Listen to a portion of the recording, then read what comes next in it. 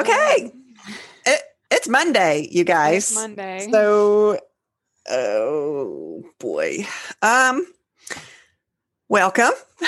Hey. To episode 82 of Eat, Drink, Write, and Urban Fantasy Whiteboard. And we're going to talk about plot types. We did an episode a while back on plot types, but, well, it was mostly overall what is a plot type thing. Right. So we're going to go into more detail on different plot types, but it would have been like a 2-hour episode if we tried to cover all of them. So we picked a couple, I think 3. Mm-hmm. Yeah, we did 3 and we'll do the other 4. Can I do math? It's been a day, you guys. First, before we get into all that, how has your week been? It's been fine, I guess. I had a committee meeting today, and so I've mostly been preparing for that. And for those of you who have not been to grad school or had to deal with the grad school committee thing, it's basically just a meeting with the group of people who eventually get to tell me whether or not I graduate. So, a little stressful, and it went fine. I'm just tired today. Because whenever I have like a big meeting like that, I'm zonked. So yeah, that's a lot of stress for sure. Yeah. Did they give you good pointers? Are you moving in the right direction? It went fine. It was mostly just like a project progress update, and there's just a lot of stuff to do, and a lot of good points that they pointed out to help when I eventually am writing the paper and all that kind of stuff. Because you're trying to graduate by May, right? Yeah, ideally by April, because that counts as spring semester. It doesn't really matter, I guess, for me, but okay. Do you have, I know school's starting soon. Do you have classes this coming semester? No, I'm pretty much done with classes. Done. Yay! Yeah. And so I'll have to take 2 seminar classes and a journal club next semester, but those it's not like real class. Okay. So. Okay. Well, my week, I don't even remember my week. Was last week Chaos Court? I think it was. Yeah. Yeah. That's why I don't remember it. I'm still recovering. Still have a lot to do, and I'm kind of in a bad mood. It's our anniversary coming up, your dad's and mine, and it's going to be 36 years. And we wanted to do something special last year, right? Because it was 35, but of course COVID hit, so we didn't get to do anything. So we were trying to do something this year. And the time sucker today, I made the mistake of going, where do you want to go? And he said, well, how about the Caribbean? So I spent hours trying to find a place to go. And our problem is we don't have passports. Oh, yeah. And it's too late now to try to get a passport by September. You could rush order one, but anyway, we could talk about the specifics later. But. So I just got drained in looking at all of that. And, I was looking at all-inclusive ones, and some of the ones that looked really good were way out of our price range. Why don't you go to the Keys?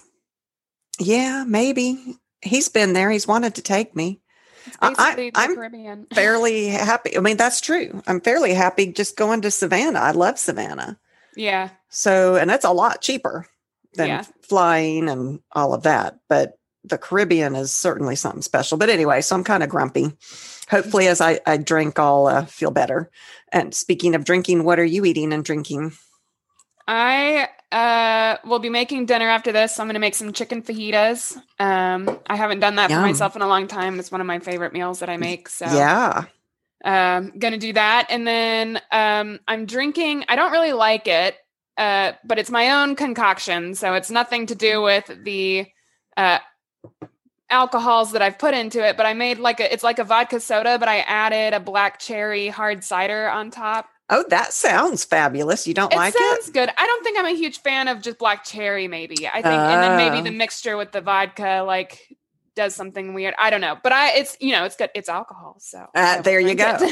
I have made myself a keto cosmopolitan. So it's tasty and refreshing. It's good, but I didn't start drinking near in enough time to do this today. And then Jordan, daughter number 3, your sister, is now door dashing.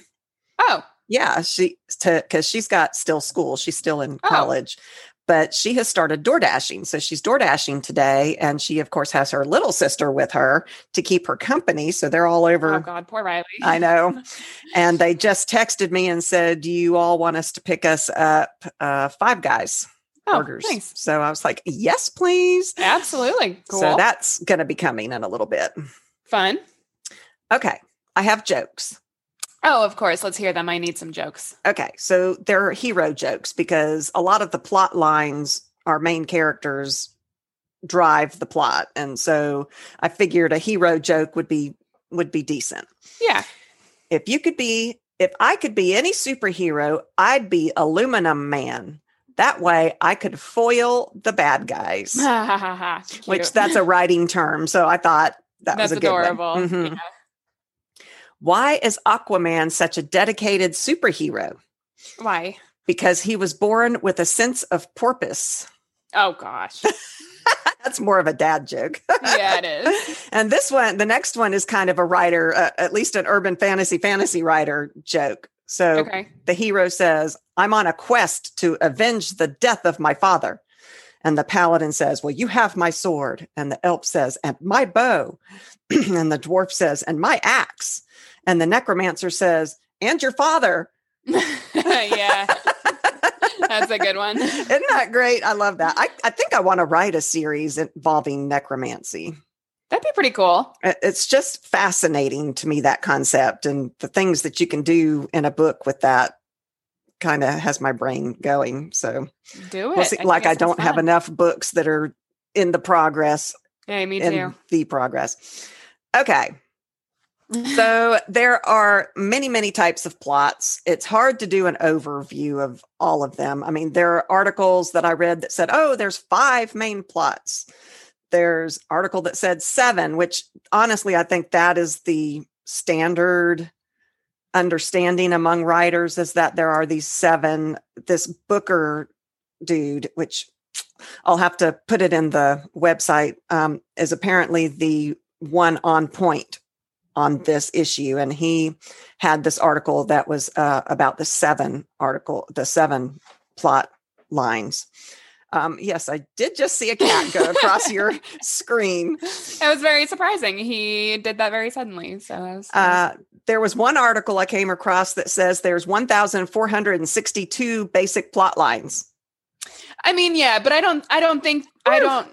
think it's about like archetypes, like I think there are like a limited number of archetypes. You have several different plots that you can do, of course, but I think plot archetypes and we were talking about trying to do today when we were talking about topics, we were talking about the good versus evil plot line, and some of the plot lines are more themes than they are plot lines. So, right. You can take whatever the probably of the 1,462, a lot of them might be thematic as opposed to actual plot lines, or they might actually fit under the main 7 categories as some variation of it or something. Right. So what is a plot? We're just going to go over that real quick. We did an episode on plots. It was back in episode 5. All the way back at the beginning. Yeah, long time ago. So to refresh, the plot is the sequence of events where each event affects the next one through the principle of cause and effect. The causal events of a plot can be thought of as proceeding with the and so or the and then type statement. What and then this happened and then this happened. So beyond just the basic overview that we did in episode 5, which we talked about adventure, change, romance, mistake, lure, race, and gift. Was that 7? I have did not trouble count with, as you said them, I have trouble with the math. So I think that's the 7 basics that we've seen out there. And that's what we talked about in episode 5. So in real life, most of the plots that you read in a book are going to be mixes of all these different plots. You don't have just one plot. You might have one overarching or arcing plot line, but you're going to have tons of little plots running along your book. So let's look at some of the ones that we had talked about. So adventure. You can expect action, of course, excitement, fast moving pace. We've talked about how to increase that tension using short, choppy sentences, that kind of thing. It's a fast moving pace in this plot line. This plot line is goal oriented. Absolutely. Yeah, I think so too. And I think there should also be some type of, antagonist or villain in order to challenge your hero. I think that is a staple of stories in general, but specifically in adventure, there is going to be some kind of looming darkness or villain or antagonist to challenge your hero. I mean, like we talked about, one of the basic 7 is the race, the race to the end, which I think is often an adventure in and of itself. You've got the bad guy trying to get the same, the Ark of the Covenant from Raiders of the Lost Ark. Both Indiana Jones and the bad guy are trying to get this Ark for their various purposes. Right. So you're right. There is an antagonist that helps to drive that plot in an adventure plot line. Act 1 is where you set the scene. And we actually haven't done an episode on the different acts, I don't think. I think we've done one for Act 1, but we have not done Act 2 or Act 3, I'm pretty sure. And this one, I came across, it divided it into 4 acts, and actually 5. So and I 3 act is like a typical one. I think there are several that, several outlines where you can have, like you said, 5 acts or even just 4. I mean, because generally beginning, middle, and end, that's 3 acts. Right. But I kind of broke this down into a 5-step thing. Right. So, okay. So Act 1 is setting the stage. This is where it starts in an adventure with things that are intolerable, something that needs to be changed. Right. And then the inciting incident happens, which I separated it out from Act 1. It might be in Act 1. It probably would be in Act 1, but I separated it out because I think it's important to note the difference in an adventure in all these different plot lines. Right. So the main character, it's the call to action is that inciting incident. And we did an episode on inciting incidents. Yeah. So like Katniss in Hunger Games literally gets called into action. She gets called to the games. Right. Indiana Jones, like I was talking about, gets the call to find the Ark. And in later films, different objects that, when his dad was dying, he tried to find the Holy Grail, that kind of thing. Right. So normally the item/goal, because sometimes it's an item thereafter, which is a goal in and of itself, but sometimes that goal is not something, normally that goal is not something that's easy to find or to get to. And that's what drives that adventure plot forward. Yeah. There may also be a refusal to answer that call. Do you remember in The Hobbit, where the Hobbit at first says, "No, I'm not going with you on this quest"? Oh, absolutely. And he stays home and he's like, "Yeah, no, I'm not going anywhere. I'm not signing this contract." And he wakes up and they're all gone. He's like, "Wait a minute, I'm missing out on this adventure." So a lot of times in this adventure plot line, there is an initial refusal to go with that call. I agree. Yeah. And I think that with that refusal, there needs to come risk. There should always be risk in this adventure plot line. So what's the risk in not answering the call? What's the risk in answering the call? And, I think it's important to address those risks, even if those risks are internal conflict only, even if it doesn't have anything to do with the world around them. You should still bring that risk into this adventure plot line. I really love The Hobbit as an example of a great character arc, because when he starts this before the adventure starts, they start us off with his normal. He's sitting out on his little bench, smoking his pipe, and things, good day or good morning, and Gandalf comes and does his thing. But I love how that, at least in the movie, it's been a long time since I've read the book. I think it follows pretty well in the beginning. I have the whole series, though. I got that for Christmas one year. I love The Hobbit and The Lord of the Rings, all of that. Yep. Got off track there. But at any rate, it shows us what the norm is. And how I said things are intolerable. Well, in Bilbo's case, was it Bilbo? Yeah, yeah. I always get them confused. It wasn't intolerable, but he was stagnant and he just didn't realize that he was stagnant. Right. Life was okay, but there was no adventure, no excitement, no joy. It was just day to day to day. Right. And so in a sense, it was intolerable. He just didn't realize. And so I love to watch his character arc as he goes from this homebody to this hero. Yeah. No, it's amazing. Book. Mm-hmm. But like you were saying, the risk for him not going would have been he would have lived an adventurous life. Yeah. Yeah. And the risk in going, of course, is he could have been killed, eaten by a dragon and all of those good things. That's small risk. Yeah. So Act 2 in the adventure plot line is the journey.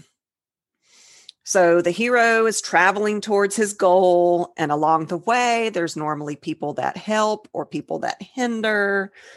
Yeah, exactly. And, your characters are going to be venturing into unknown territory in this type of plot line. It's new to them, or the events that they go through, is also new to them. It doesn't necessarily have to be new setting. They could have been to this big city before, but the things that happen to them along the way is going to be what the adventure is. That's true. I mean, a lot of times it is new places that they've never been to before. Right. That can be a very big part of an adventure, but it's not necessary. Like you said, as a writer, we can make the adventure and not necessarily just the setting. Right. So in The Hobbit, that is a true quest. So is Lord of the Rings. Yeah, the quest. The quest, which falls under the adventure category, I think. Right. In some websites, I found it separated them out. Right. But I really feel like adventure is the topic. And then under that is quests, and other adventures that fall into that. Right. So they gather helpers, they fight monsters. As I said, Lord of the Rings is the same type of thing. Yeah, definitely. And I'm going to, again, go back to risk, because that's a big part of the adventure plotline. You want to have a lot of risk. You want to have a lot of tension and suspense, and on the edge of your seat, kind of, oh gosh, what's going to happen? So, think about what risks are involved here. What are the stakes of this journey that your main character is going to go on? Add the suspense to the novel and keep your reader wondering how it's going to work out. Work this out in your writer's journal, whether it's on your computer or an actual notebook like you use. Yeah. I do tend to use my computer because I lose things. So if I tried to do it in a notebook, I would probably lose it. So on my computer is where I think, and it's one of those where I like to sit there and just type out the what ifs. We always talk about that what if game. And I might have a whole page that doesn't even connect. It's just, well, what if this, then, and I jump around, but that I save and go back and reread and go, okay, now I can organize this and how I want this plot to move forward. Right. All right. So Act 3 is their arrival and the frustration of obtaining their goal. Mm-hmm. So they get to their destined location, but lots of rocks have been thrown. That's our term. I don't know that's what I know it's out there, but we call it throwing rocks at them. We put up obstacles. So they're within sight of their goal, but all these obstacles keep popping up. Yes. I just watched last night Rogue One for the first time. It's a good one. And the obstacles just kept on coming. They got to where they needed to be. And then this happened. And then they had to overcome this. And then this happened. And, they're within sight of their goal. And all of these things kept popping up. So that's what you do in Act 3. And then Act 4 is the final ordeal, the final test, the big showdown where they actually do what they came to do to reach their goal, the fight with the big bad guy. Right. And then the final act is where the hero wins and gets the item, reaches his goal or whatever. Yeah, and I think, as in most stories, there should be some kind of transformation to your main character. I think that's going to happen in most plot lines that we talk about. But that's, for example, you've been talking about The Hobbit. So like Bilbo being more accepting of friends and enjoying his adventures and enjoying adventures in general and wanting to continue on his adventures and that kind of thing. Yeah. I did, pile up is not the right term. My brain is not working today. Yes, I compiled some tips for writing the adventure plotline. Listen, that's a great idea. Today.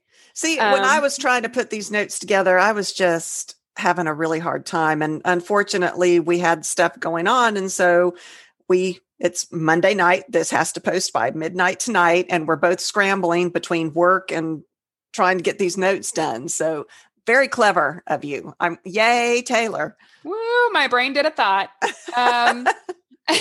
So first of all, I feel like I've given this type of tip a lot, but read adventure books. Get an idea for how these acts flow together in a written novel you enjoy. So like you said, The Lord of the Rings or any fantasy novel out there is typically an adventure plotline. Not always, but a lot of them are.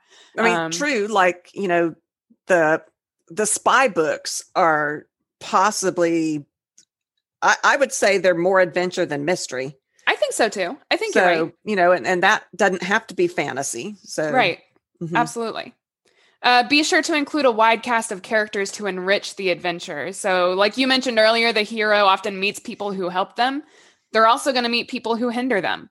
They're also going to have a best friend, or they'll have a sister or their family or their, new friends that they meet along the way, like that kind of thing. That makes me think of Beck, where she does meet all these fae that she never even knew existed. And she kind of gathers them. Yeah. Because of who she is, she ends up helping them. So a lot of them end up owing her, which she doesn't mean for it to be that way. She just wants to help people. Right. And, so she gathers these people, but she also makes a whole bunch of enemies like Malik. Absolutely. So yeah, I think that is common. Not that I don't know that I would classify Beck as an adventure. Well, it is kind of an adventure, I guess. Right. Yeah. I hadn't ever thought of that. I'm sorry, I interrupted you. No, I think that's great. I think you're right. I think Beck is very much an adventure storyline. She goes into a lot of unknown territory and discovers a lot of new things, even about herself. So. See, I always classified her as the mistake storyline, which we talked a little bit about, where an innocent bystander kind of gets sucked into the main plot.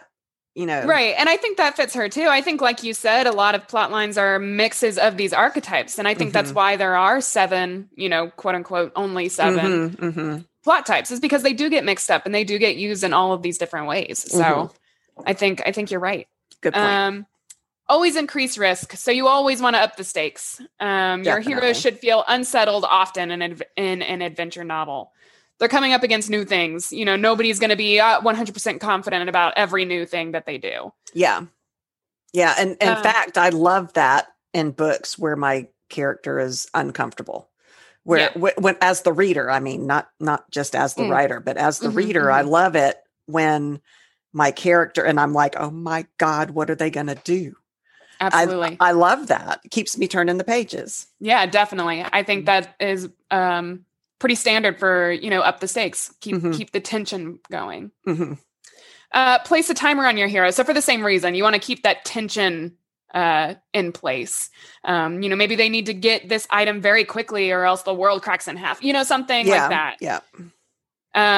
Let your character learn from mistakes. This is one of my favorite tips, and it's going to apply to, multiple plot lines. But I think especially in an adventure story, they're going to come up against a lot of new things that they've never dealt with before. And they're not always going to make the best decisions. And I think that's a good thing.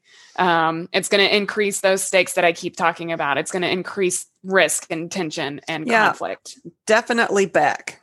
Because she is thrown into this whole world of magic that she knows nothing about. And so she's basing her actions on what's common sense to a mere mortal in our world, right? Which is not how things work. And so she is learning as she goes, oh, I might not want to talk to these people until I know exactly what kind of creature they are. Right. That kind of thing. So I do love her development as well. That's a very good, that's a very good tip. Absolutely. And then the last one that I have for the adventure one, which you talked a little bit about, is just keep an eye on your pacing. Like you said, it should be fast paced most of the time. So make sure not to use like excessive descriptions. That's going to slow down your reader and it's going to slow down your plot. So just be aware of how you do that pacing, do rereads and edits and revisions. Yeah, a lot of that comes down to word choice, which we've talked about as well. And, as you're editing, you are going to be able to take a paragraph, maybe not a paragraph, but couple sentences and find a word that just exemplifies. Is that even a word? I am having a really hard time today. I am too. So I'm going to, just, yes, exemplifies. I'm sure it is. I don't know. So yes, you, as you are, especially important in the adventure plot line, don't laugh at me. I'm laughing a little bit. Really having a hard time. Because word choice is, and I think, what was it that we talked about? What episode was it where we were talking about having the sentence and fast-paced stuff? Because this is right on point with the adventure plot line. I think you're right. I don't quite know. I know we did it somewhere. Either. I do too, but I think it's super important in this adventure plot line to use your words carefully. Because you are trying to up that anxiety in your reader.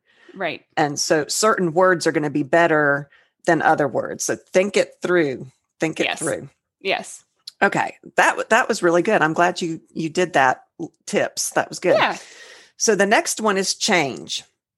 So a good example of change is, the rags to riches type storyline, or rising from the ashes type storyline, right, being reborn type storyline. Yes. So in Act 1, setting the stage on this plot line, we see the main character in the worst of conditions. Yeah, definitely. I think this type of plot line follows a cause and effect type of story. Like when one event happens, it directly impacts the next event and the next event and the next event, and forces the main character to act with it and to drive those events. Arguably, I think most plot types are cause and effect. But for the purposes of this change or transformation type of plot line, your audience will want to see exactly what causes your main character to change. I like that transformation word. That is a better word than change. That exemplifies. Is that the same word I tried to use before? Oh boy, people. But this reminds me of the movie Limitless, and I'm sure it's based on a book, and I have not read the book, but the movie I thought was really well done. People who have read the book may not agree, but I didn't have the book to go by. Right. But, the guy is a struggling writer, which we can all, relate to, although he's a loser. Oh, well. Yeah, he's a loser type character. Also, another example of this change type plot line is A Knight's Tale, another movie. That's a good one. And I think it's a book too, but the movie that has got to be in my top 5 all-time favorite movies. And it is a great example of this type of plot line. Yes. So the inciting incident, the call, happens during this Act 1. And in Limitless, it was his introduction to this drug. That made his mind. Opened his mind. That was a horrible description. Sorry, y'all. Hopefully you've seen Limitless. And if you haven't, you should go watch it. Hopefully I don't ruin it for you if you haven't seen it, but it is. And what's the actor in it? Bradley Cooper. Oh my goodness, you have to go see it. He is fabulous. But this is where the main character somehow takes that next step, which is outside their norm. You've got this loser writer, and something happens where he takes this next step. Yeah. He popped this pill. He came into the pills and he popped this pill because he really had nothing to lose. Things were bad. Right. And that was the inciting incident. In A Knight's Tale, their knight that they worked for dies in the middle of the joust. And they're like, oh my God, we really need the gold to win this joust. And so the peasant takes his place because with the armor, you can't see his face. And that's how that starts. Yeah, definitely. And I'm going to bring up this point where the inciting incident should create the need for this change to happen in your main character. Mm-hmm. So, for example, in A Knight's Tale, Heath Ledger, his character had to change in order to become this knight.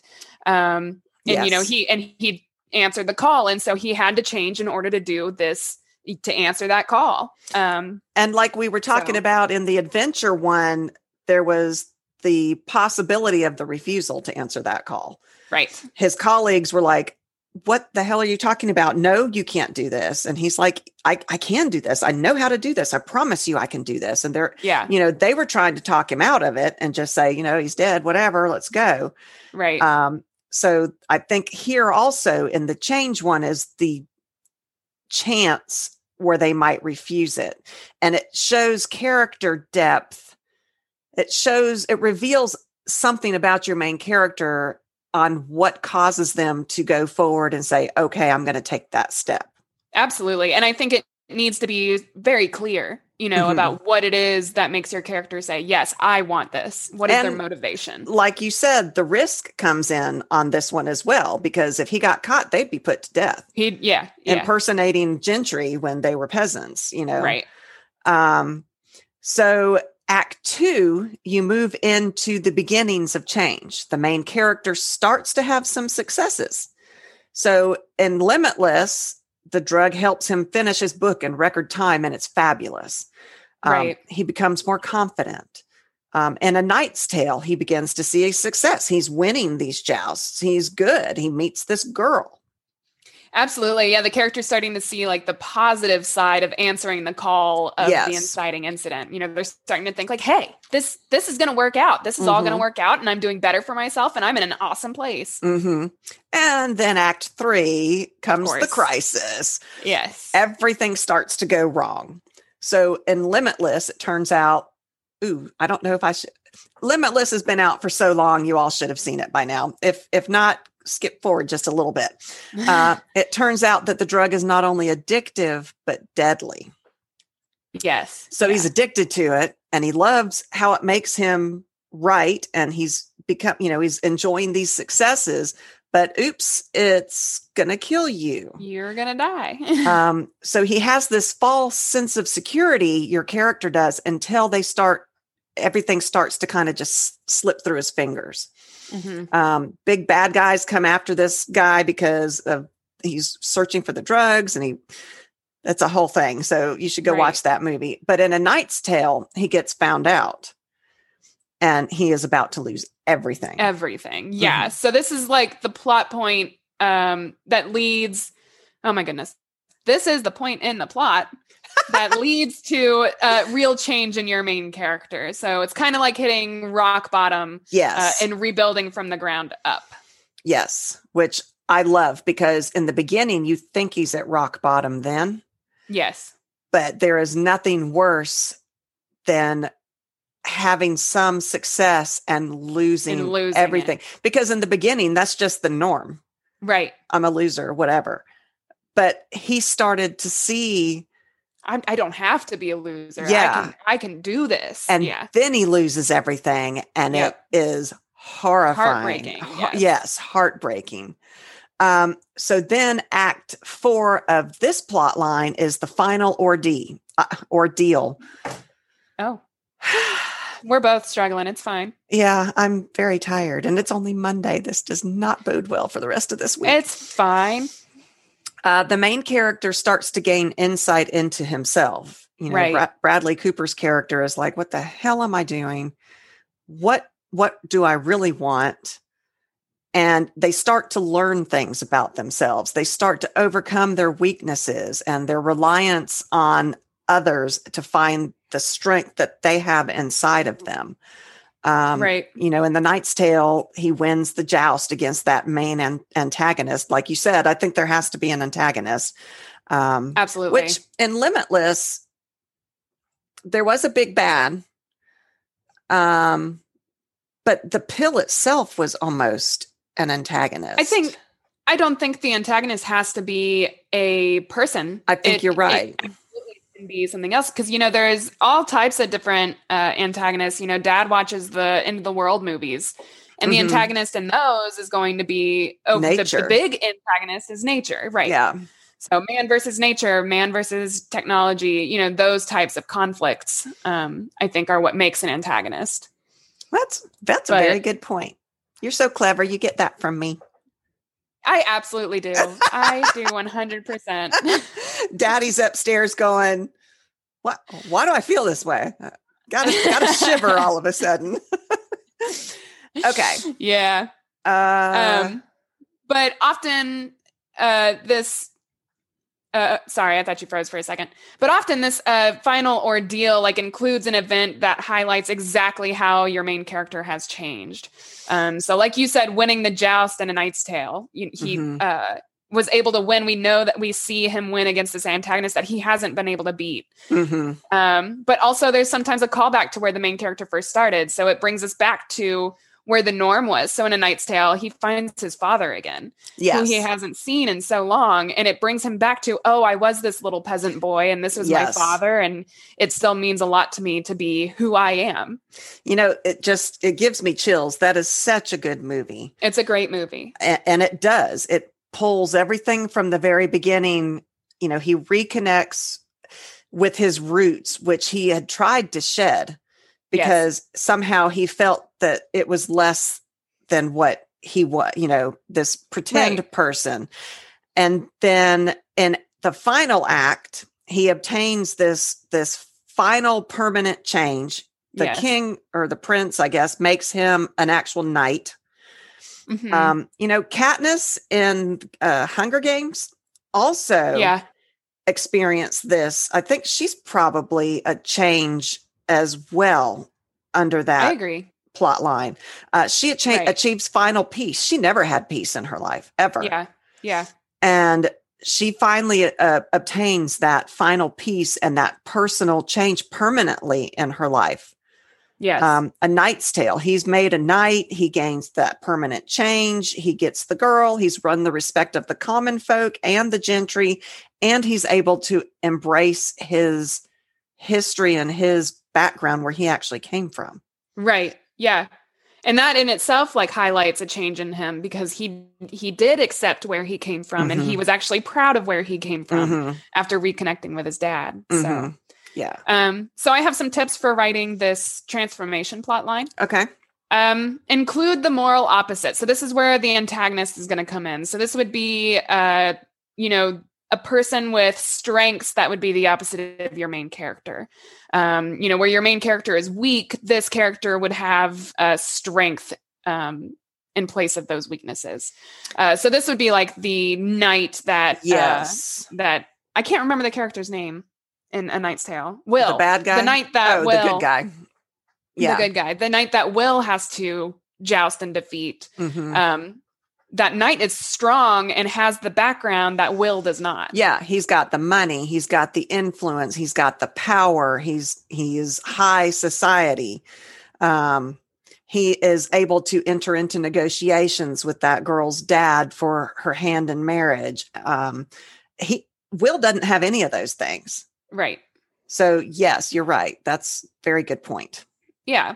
And then next, just show the progression of change in your main character. Make sure you're paying attention to which events are going to change your character, why they are going to change your character, the purpose of your scenes in order as they change your character. So all of the obstacles you put in their way, all of the rocks that you throw at these characters, force them to change with those obstacles. That's very good tips. I'm so glad you did that, because that makes this much more well-rounded than I was struggling. No, you did great. So the next one is romance, which neither you nor I are really familiar with. Nope. I've written more romantically than you have. Yep. You've had romantic relationships in your book, but I've actually written a couple romance novels. But I always struggle because I end up making a different plot as important. Anyway, I have a hard time, but I have a little bit more experience in romance than you do. So with Act 1, you always set up Act 1 starting with the norm. Yeah. At this point, this is how we see the main characters, and there's usually it's a couple, so it's usually the two main characters. They may be content with their lives. They aren't necessarily looking for romance in the romance novel. Right, exactly. I think this type of plot line thrives on character conflict, though. Specifically, like you said, between two characters. And by this, I mean, characters, not necessarily butting heads, not necessarily being antagonistic towards each other, but these characters are finding each other and figuring out a way to fit in each other's lives and, how can they work together kind of conflict. So not necessarily a volatile clashing of personality, because that won't typically work in a relationship.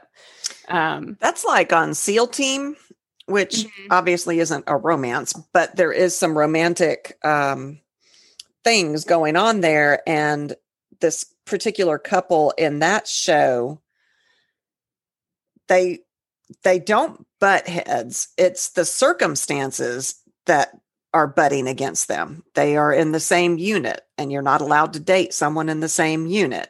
And so they keep trying to overcome this obstacle, and things keep getting thrown at them. And they finally ended up just having to say, it's not meant to be. Right. And a lot of romance novels go that way as well. The reader is going, oh my God, it's not meant to be, which that's kind of not correct, because in a romance novel, when you pick up a romance novel, you have an expectation. Yes. And if your author has sold this as a romance and it doesn't have that happily ever after ending, yes. Wow. Yes. Then you got a problem. Yeah. Yeah. Did I cut you off, or were you finished with? No. Yeah. Okay.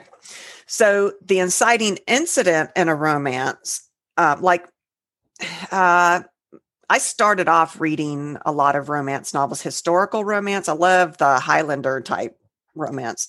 Right. And those books, a lot of times it's a marriage. They're put together by the king wants the joining of those two properties. So, whether you all like each other or not, you're together. Right. It's the incident that brings those two people together. So in a fantasy, which the romance probably isn't going to be the main plot line, but there's generally romance. At least there is in just about everything I write. I throw romance into everything. But this might be two characters who are looking for the same object, but for different purposes. Right. What is the Lara Croft? Those movies Croft. with Lara Croft. When Angelina Jolie played in those movies, she was romantically interested in her nemesis. There was that history there, and that romantic conflict and tension. That's the word. Yes. In that novel or those movies. I didn't read the books, and it's a game too. But it's anyway. a game. It was a game first. Okay. But in that it was those two characters were looking for the same artifact. Right.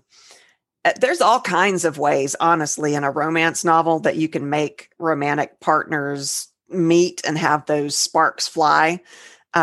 You can do anything, and it can be in urban fantasy. It can be in fantasy. It can be in a true romance novel. It can be in a mystery novel where there's romance. So I think romance is everywhere. It's in all of our lives. We all want people. Everybody. Not everybody, but I mean, most everybody wants a person. Yes, the majority of the population, yes. So, but also keep in mind that there are different types of romance plot lines. I think we talked about it in the love interest episode. There's enemies to lovers, there's friends to lovers, and your inciting incident and whatever brings these two characters together will need to match that type of story. Mm-hmm. Good point. I'd forgotten we had done the love interest before. So Act 2 in the romance plot line is when they start growing their relationship. And of course, they continually have the conflict. My favorite romance novel book of all time is The Bride by Julie Garwood. Mm-hmm. I mean, we're talking, I'm dating myself but she actually writes different. She's moved on out of the romance genre into other thing. She's a fabulous writer, but I love that book. And it was an arranged marriage. The king wanted them to be married, and so good, that book.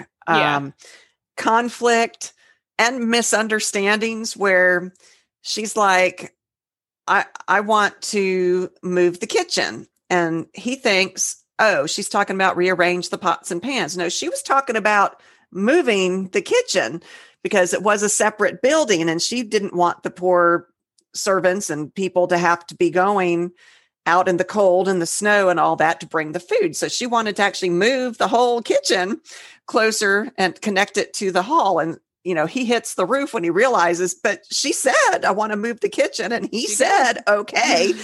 So it was fabulous. So humor, of course, is one of my favorite things.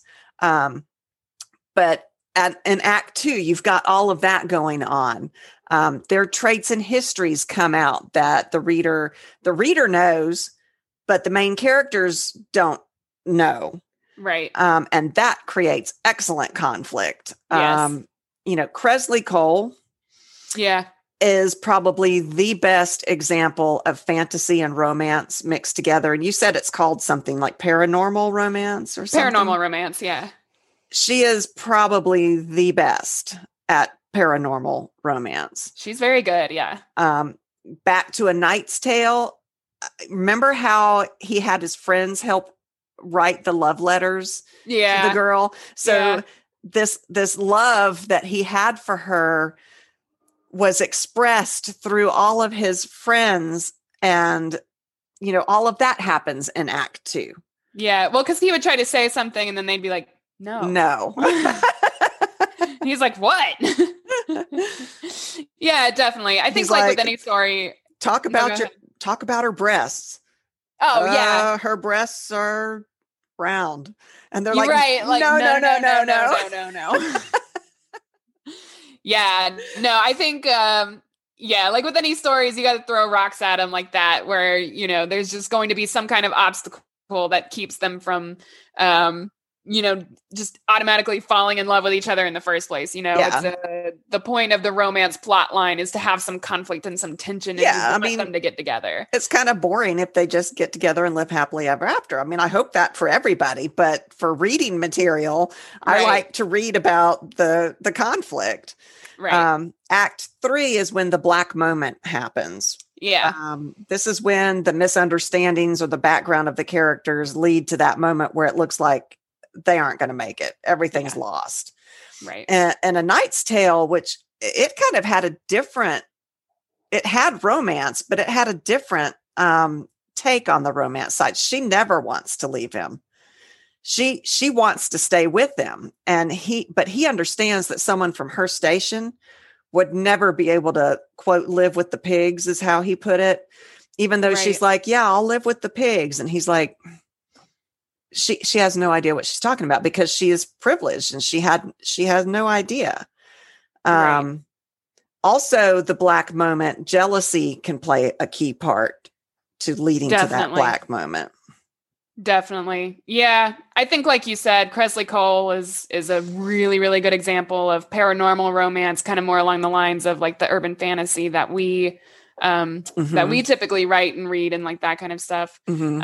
It appeals to me way more than your everyday romance. Like, I'm not a huge fan of romance in general. Mm-hmm. It's pretty touch and go, but I do love Kresley Cole, and she's really good at using her characters' backstories against them in order to make them hit this rock bottom of the relationship. Mm-hmm. One of my favorite books of hers is book 4 of the Immortals After Dark series, and that's the one with the Phantom Woman and the vampire. She was the ballerina? Yes.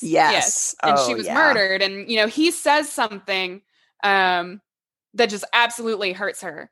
And I just remember like reading that part in the book, and I was like, oh no. Like, you've got to fix it. Go back. You've got to go talk to her.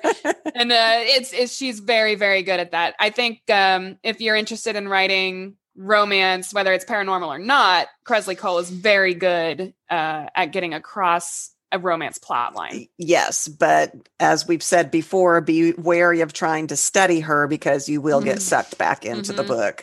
Mm-hmm. So then we come up to the resolution. So in a romance, this is when the couple finds their way back to each other. They unravel the issues that led to the misunderstanding. In A Knight's Tale, his status as being knighted by the prince ensures that he gets to keep the girl without her having to live with the pigs, which he knows she's not capable of doing. Right. Yeah, definitely. I think this is kind of where the reconciliation comes in between the two characters. If one of them was hurt by the other, like in that Kresley Cole book that I was talking about, then they find a way to overcome that and find new understanding with each other. Mm-hmm. And then the final act, they live happily ever after. Yeah. Yeah. Which is what you were talking about, the typical must-have of the romance novel. Mm-hmm. Mm-hmm. Just because that's what readers expect for the genre. So... Yeah, absolutely. I've got a couple of tips for writing the romance plot lines. Like you said, I'm not as experienced in this. I do have romance in my novels, but I typically do not pursue it as like the main plot line or anything like that. But determine the purpose for each story section. How is it going to lead to your character's relationship development? What causes, what about this scene is going to help them understand each other in a new way, or make them work together, or even show their differences? I think any one of those things is important, but just make sure you understand the purpose of each scene and how it pertains to your relationship development. Mm-hmm. Good point. And then don't be afraid of typical romance tropes. There's tons of them out there. They're tropes for a reason. So like enemies to lovers, right? It's a trope, but they're out there for a reason. They work. People love them. That's one of my favorites, honestly. I love the enemies to lovers. The Kresley Cole is good at that. Very good at that. Yeah. That is, I think, a common theme with hers. I just, Lothair, which is the book that you get so upset about. It's probably my favorite Kresley Cole book. I mean, that's like, I like Reagan's Story and Chase, and you don't like that one. Mm-hmm. So, I can't remember why. Because he was a dickwad. Mm-hmm. Well, Lothair is the ultimate dick. Lothair, yeah, I guess. But listen, it's fine. I want to go reread them all. And, we haven't had a book from her in a while. Yeah. I think she got burned out a little bit. And I know she broke her leg at one point. She did. Who knows what other things that she's been going through. So I hope she picks them back up again. I really want Nyx's story. Oh, me too. Mm-hmm. Yeah. And that'll probably be the very last book of the series, I would think. Probably Nyx's so. Story. Yeah. But you all get the idea. We've already run a little bit long. Well, it's not long, but if we tried to do 4 more, it would be very long. Oh, it would be very long. So we'll stop here as far as I think we did 3. Mm-hmm. So you can go through any of these plot lines and do just like I did and outline it. Okay, Act 1, the inciting incident, Act 2, Act 3, Act 4, in planning this. And you can do that in your writer's journal. Definitely. Yeah, I think like you said, we'll do a part 2 next week, finishing up these plot lines. I think that's a good idea. I'd like to do that. Yeah. We have Mistake that we need to talk about. That's where I was thinking that Beck fell, but now I'm thinking maybe it's Adventure. We adding magic. We got to talk about how you add magic if for those people that are listening that are fantasy or urban fantasy writers, because that is a twist that you got to do for those particular genres. Right. So, you got to try to twist things up. A lot of these plot lines are cliche, but like you said, there is a reason for that. So go ahead and use them. Right. Just try to make them unique for your characters, for your story. Right. And again, I don't know that it's even necessarily cliche to call these plot types cliche, because I think they're more like archetypes. That's true. There's an adventure, but there are main plot elements of all of these plot lines, but all stories can twist that and use them in very many fun and ways. Exciting and funny ways. Yes, or absolutely. Or serious ways or true. Whatever. Yes. Yeah, absolutely. All righty. Well, I do have an interview question before we go. Okay. Of the 3 plot types that we talked about today, which do you enjoy writing the most? I really like romance, but it's not as my main plot line. Yeah. but I do love that romance plot line. I think in every book I've had some kind of romance plot line twisting through there. After doing this episode, I didn't realize that Beck was an adventure plot line, and I loved writing that one. I think she's both. I might have to say adventure, but I do love the romantic part too. She gets herself into she sure does. She's a mess. Trouble. She is something. She's a mess. What about you? Of the three today, I think probably the transformation plot line. Character development is a huge passion of mine. I really love that aspect of crafting a story. Mm-hmm. I love seeing how characters change and what they're made of based on what I throw at them. They probably would disagree with me, but I really enjoy writing those. So. What was that movie with Will? I know which one you're talking about. Reality, something better than something fiction. Yes. I think I could have told you if you didn't ask. Something of fiction. Yeah, not fishing. Not fishing. No. Oh, but I love that where she's the writer and he's the character, and that is the only movie of his that I like because I am not a big fan of his. I'm sorry if that upsets people. I don't like slapstick comedy, and that's what he's really good at. And so that is not Stranger Than Fiction. Sorry. Stranger Than Fiction. And what is the actor that plays her? Oh, she's the one. Isn't she the one that played in the where you can't make any noise? No, not that one. Really? I thought that was her. No. I've got Emma Thompson, who's the voice, I think, and then Maggie Gyllenhaal. Huh. Yeah. Okay. It's been a while since I've watched that one, but yeah. I love that. One of my favorite scenes in that is because she is a baker. Yeah. And he brings her flowers. Remember, he packed up all the different flour and different types of flour and brought that to her because she's a baker. So flour for baking. And, he's like, I brought you flowers. It was so adorable. That's adorable. I love that movie. Yeah. I love it. Yeah. Okay. All right. I do have a sentence challenge also for today. Sorry, were you going to say something else? Nope. Okay. And the sentence challenge for today is a piece of dialogue, which I seem to do a lot, but it's "you always seem to be plotting." Ooh, I like that one. Yeah. Well, thank you all for listening. Yes, thank you. You can find us I haven't been doing very well keeping up on our social media lately. I need to work on that. Twitter is a big one, but again, I haven't posted in a long time. The writing community, you guys on Twitter is fabulous. If you haven't, go make yourself a Twitter account. A Twitter, yes, the Twitter. I called them twits earlier today. Mother.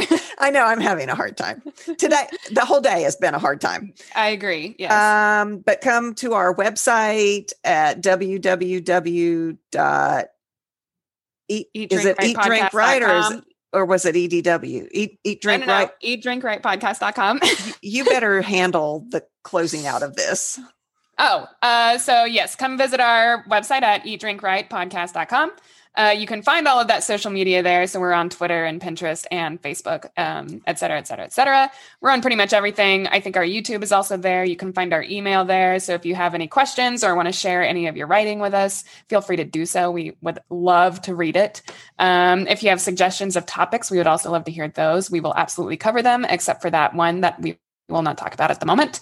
And then we also have a Patreon. So if you would like to support our podcast and would like to help us continue doing this, then that would be at Patreon, patreon.com/EDW podcast. Mm-hmm. Or is it just /EDW? Might be /EDW. It's one of those. You can find us. You can find that on our website as well. Mm-hmm. So Thank you guys very much for listening. We really appreciate it. We appreciate our Patreons and we appreciate all of our listeners. Yeah. Thank you, Deanna, she sent us some stuff, which I haven't had a chance to get to you. She's been re-listening to a lot of our episodes and making comments on them Yeah, I've been looking at some of them. They're great. Yeah. So I'm never logged in to answer. So I haven't done that either. And we apologize. It's been a heck of a year, Deanna, but we love your support. Thank you. And thank you, Jen. Thank you so much. Jen is our other patron. So we will see you next week and probably finish up the rest of these. I think there should be 4. Yes. So we will finish those up next time. Yeah. Thank you, guys.